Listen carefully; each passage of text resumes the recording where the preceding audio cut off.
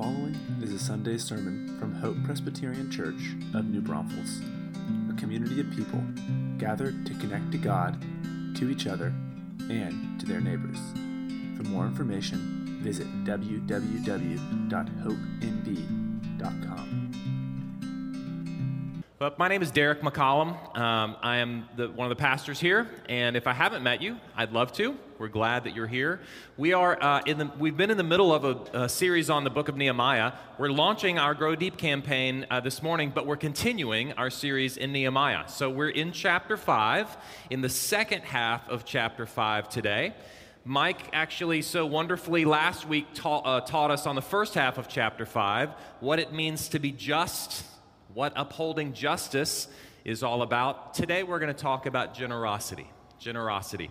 So if you will open your Bible, if you've got it with you, to Nehemiah chapter 5, you can follow along in your own Bible or you can follow along on the screen above. I'll be reading starting in verse 14.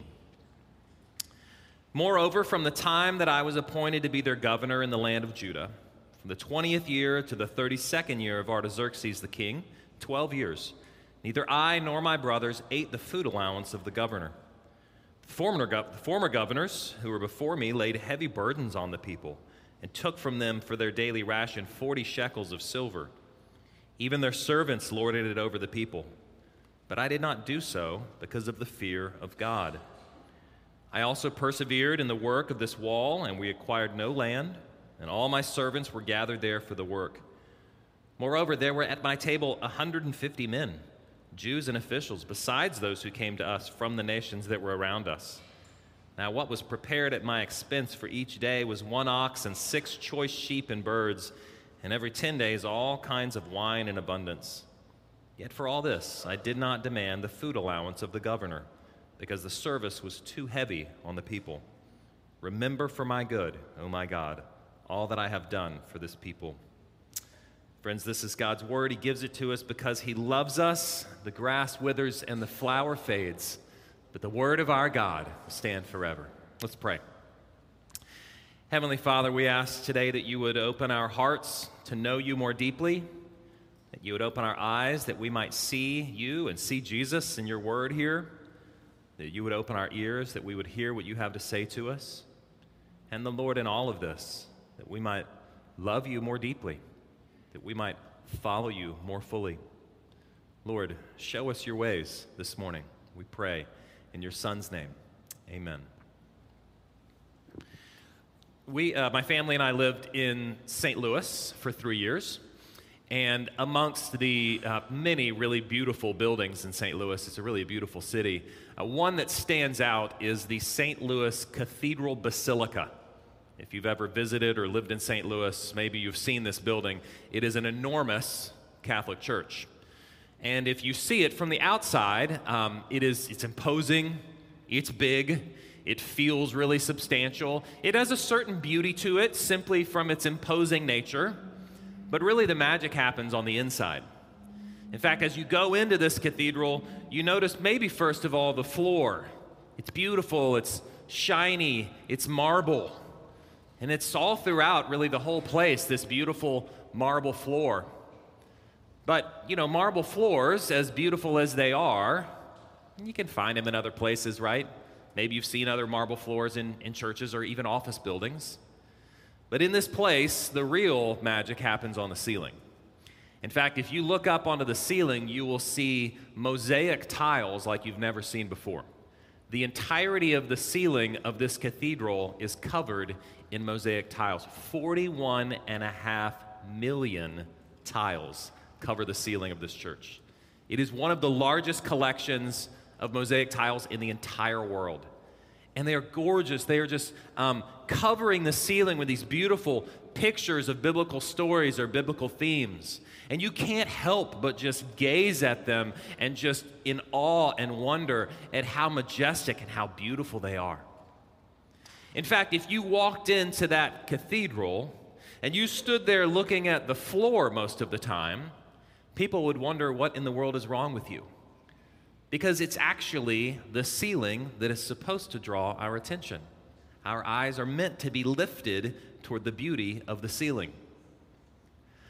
God's law actually works in a very similar way. God's law works in that similar way in that there is a floor and there is a ceiling. In fact, the floor is there for some really important things, some really good things. The floor of God's law keeps things from falling apart. It's the place that says, listen, you can't go below this because below this, there's going to be chaos. It's going to be terrible, right? It's good that we have laws of property. If my neighbor keeps parking his boat in my front yard, it's good that I can say, listen, there's a property line. There are laws here that keep your boat out of my front yard. And of course, the laws of our country are beneficial to us. They provide that floor that I can't just go around punching anybody that I want to just because I want to. That would be chaos. So the law actually keeps us from the chaos. That's the floor. But here's the beauty of God's law, is that the law, the floor of God's law is meant to actually point us toward the ceiling of love. Let me say that again. The floor of the law is meant to draw us to the ceiling of love. And so just like if you were to walk around in that beautiful cathedral and stare at the ground the whole time, you'd be missing the whole point. The same is true actually about the way that Christians are meant to live their lives. That God's law is meant to draw our eyes upward to the ceiling of His love and our love in response. Let me just give you a couple of examples of that. God's law says in the Ten Commandments, do not murder. That's the floor. But the ceiling is different, right? The ceiling is love your neighbor as yourself. We find that even before the New Testament in the book of Leviticus. That's the ceiling. So the floor is don't murder, but the ceiling is much different. Love your neighbor. Or how about God's commandment not to steal? That's the floor. Do not steal. We find the ceiling, though, in passages like Acts chapter 2. Where we see the young community of the church together sharing everything that they have in common. They're giving to one another as they have need, is what Luke tells us. Well, there's the ceiling. The floor in God's law is do not commit adultery.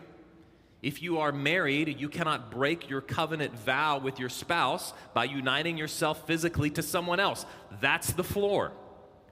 But the ceiling we find in Ephesians 5, where Paul tells husbands, love your wives like Jesus loved the church, laying himself down for her, sacrificing himself for her.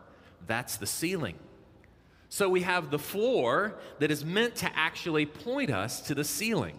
The floor of God's love that is actually meant to shape and point us to the floor of God's law meant to shape and point us to the ceiling of love. So what does all of that have to do with Nehemiah chapter 5? Well, actually here in Nehemiah 5, we're seeing that process take place. Nehemiah is actually painting a picture of us of what it looks like to move from the floor to the ceiling. If you remember from last week, Mike taught us from the first half of chapter 5, and we heard things like this. Earlier in chapter 5, we got this, Nehemiah 5, 6, and 7.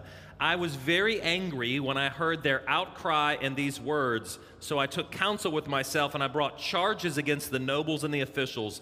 I said to them, you are exacting interest, each from his brother. Nehemiah was angry because God's people were exacting interest from one another. That law comes from Deuteronomy 23. Here's what it says. You shall not charge interest or loans to your brother, interest on money, interest on food, interest on anything that is lent for interest.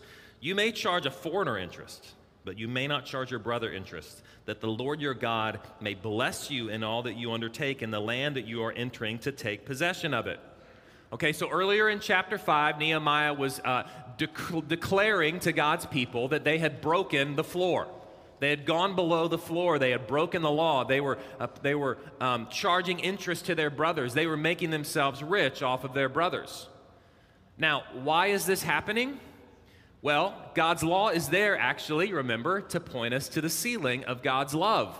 And so even these interesting laws that sometimes we don't understand about whether or not you should charge interest, they're not actually there to talk about profit, believe it or not to limit profit, but actually to limit abuse.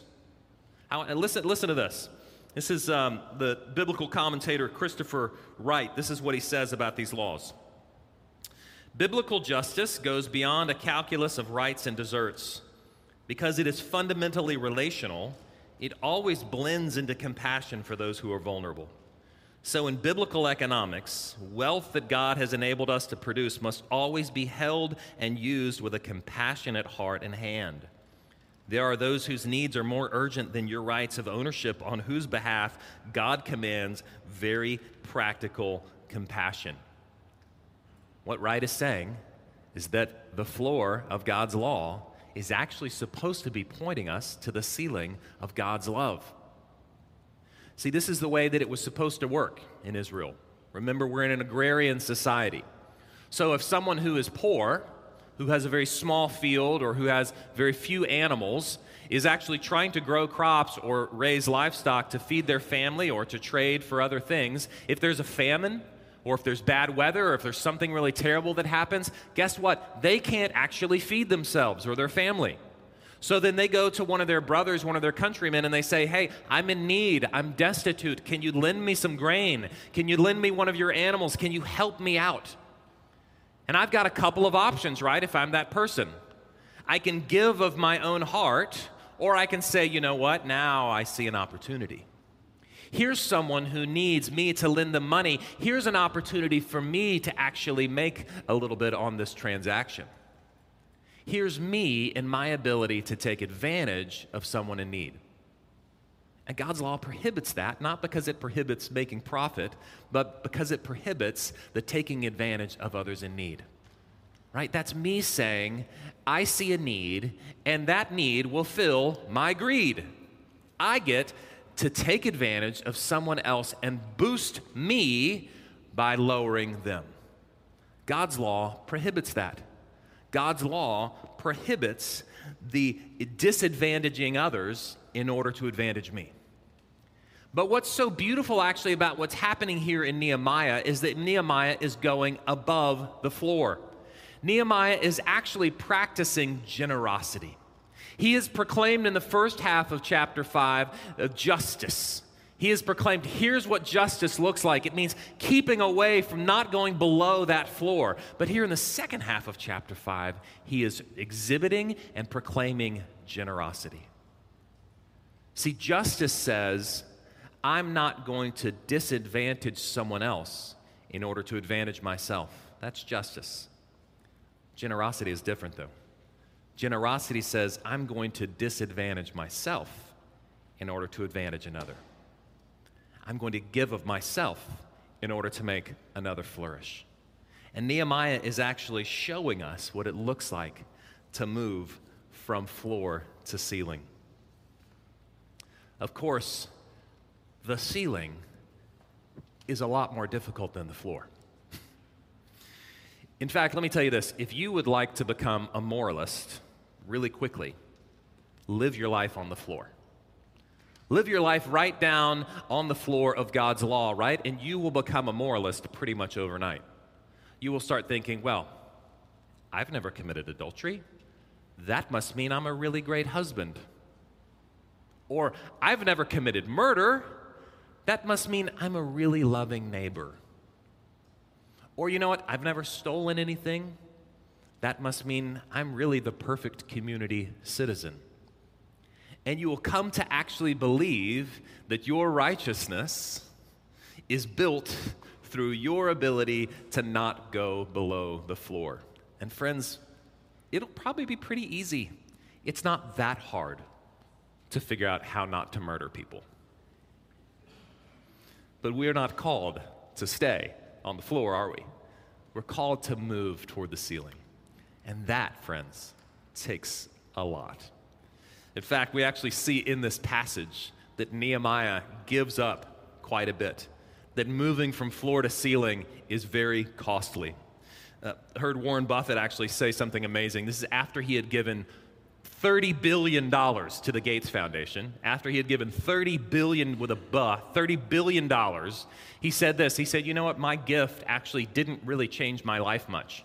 I still go to all the movies I want to go to. I still eat at the same restaurants I used to eat at. It didn't really change my lifestyle. He said, but you know what? For people who give in a way that changes their lifestyle, that's true generosity. That's real generosity because it costs them something. And Buffett's right. In fact, it's exhibited here, I think, by Nehemiah. Look at this first thing, is that it takes actually giving up our own rights. Nehemiah gives up his own rights in order for the benefit of others. Look at verse 14 again. Moreover, from the time that I was appointed to be the governor in the land of Judah, from the 20th year to the 32nd year of Artaxerxes the king, 12 years, neither I nor my brothers ate the food allowance of the governor. Now, what's that all about? Well, the food allowance of the governor was actually his salary. It was the way that the governor got paid.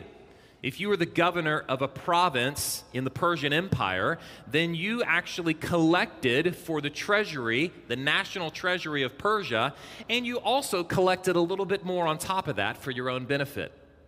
You were, again, given the freedom to collect taxes that would be sent back to Persia and put in the treasury, the national treasury, but you also were both legally able and even expected to get a little bit more that would increase your own treasury, that would build your own personal wealth, that would actually give you the kind of standing in society that a governor should have. It was Nehemiah's legal right to collect the food allowance. And what he says is, I'm going to give up my legal right in order for the benefit of my countrymen. Generosity requires sacrifice, doesn't it? It requires us actually giving up sometimes things that we are actually owed. Sometimes things that we actually have the right to.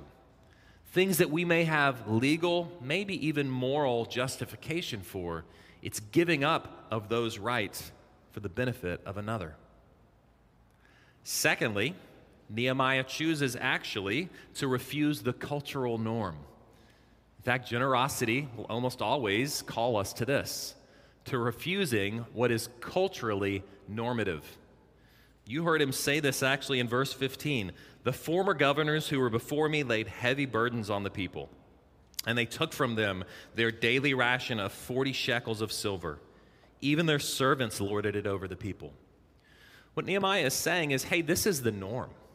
This is kind of the way that it went. Not only was it legally there, but this is what people normally did. In fact, that norm carried through a long time.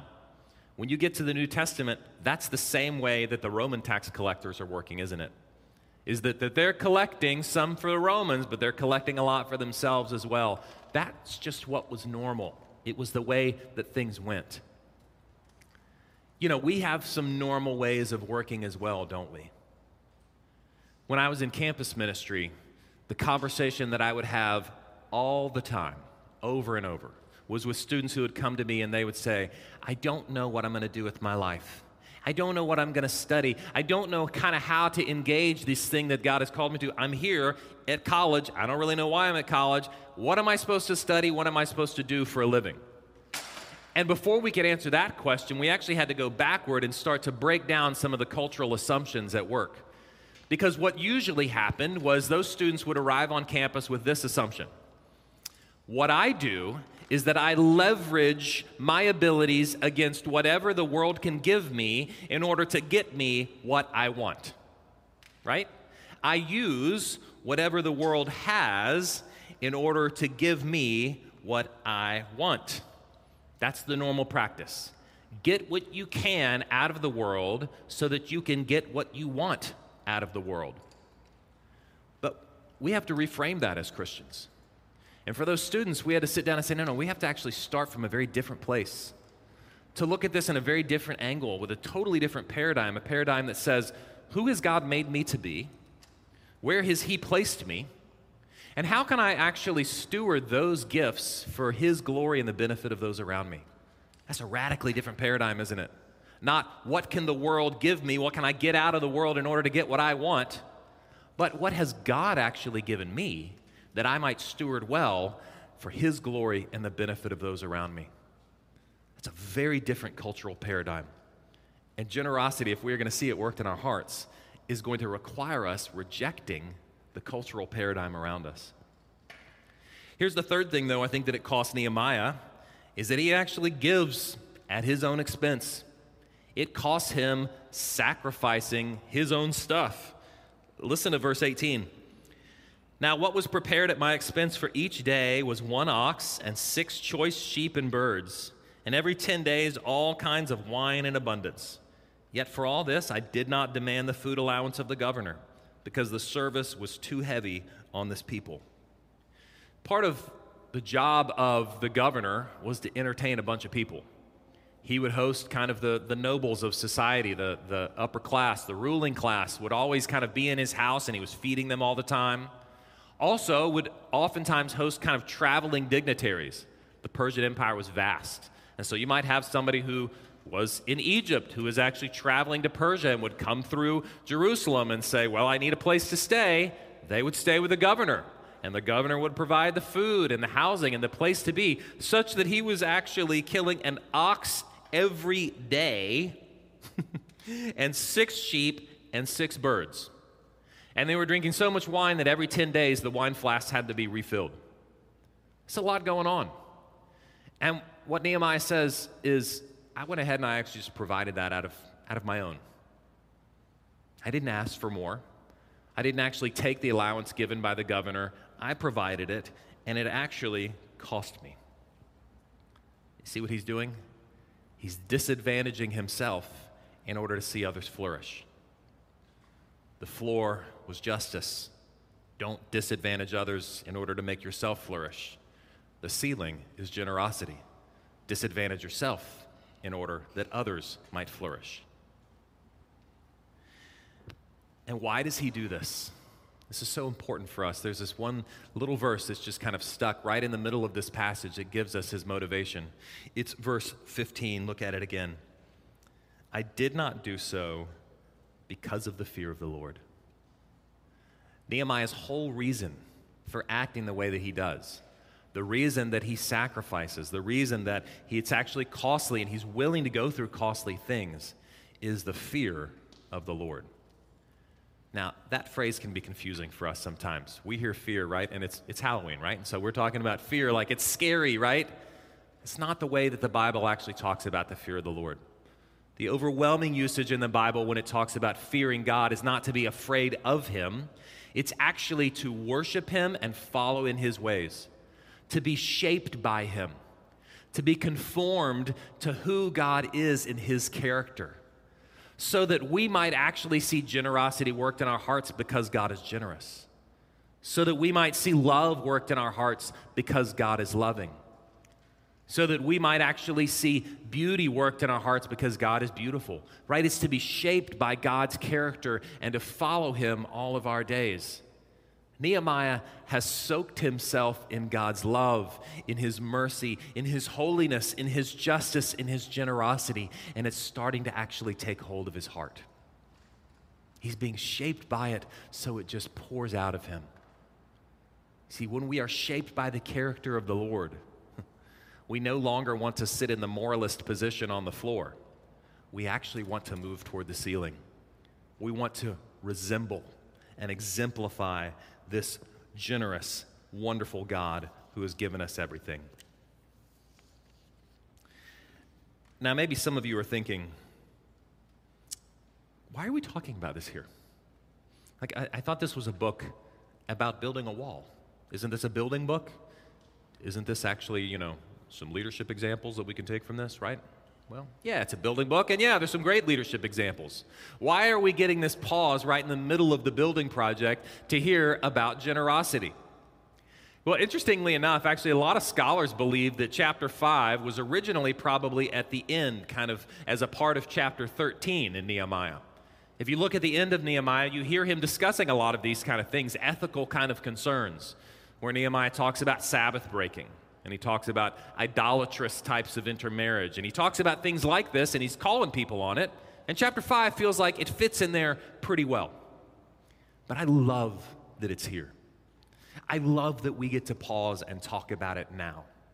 Because it reminds us that what's going on in Nehemiah is not a wall-building project, but a heart-building project.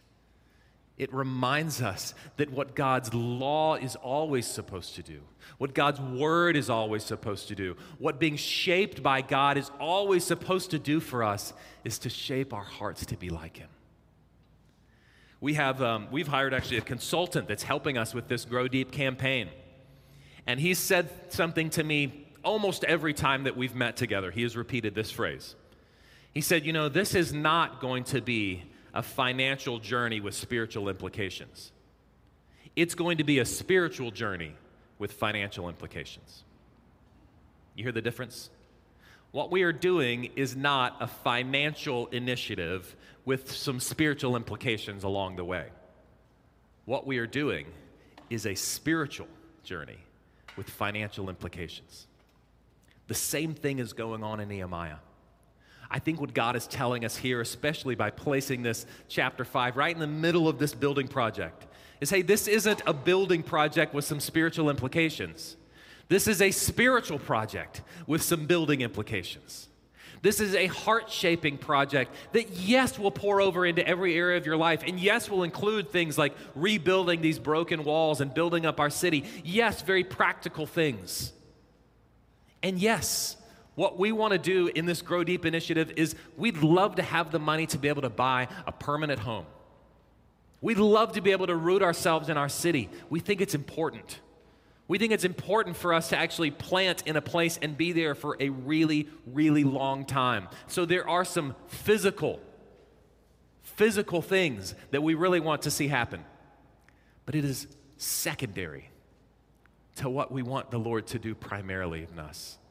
And that's to change our hearts, to make us more like Him, to see a generous God who shapes us in generosity, to see a loving God who teaches us His ways, as we sang before, shows us how we should love each other, how we should give for one another, how we should weep with each other, how we should celebrate with each other.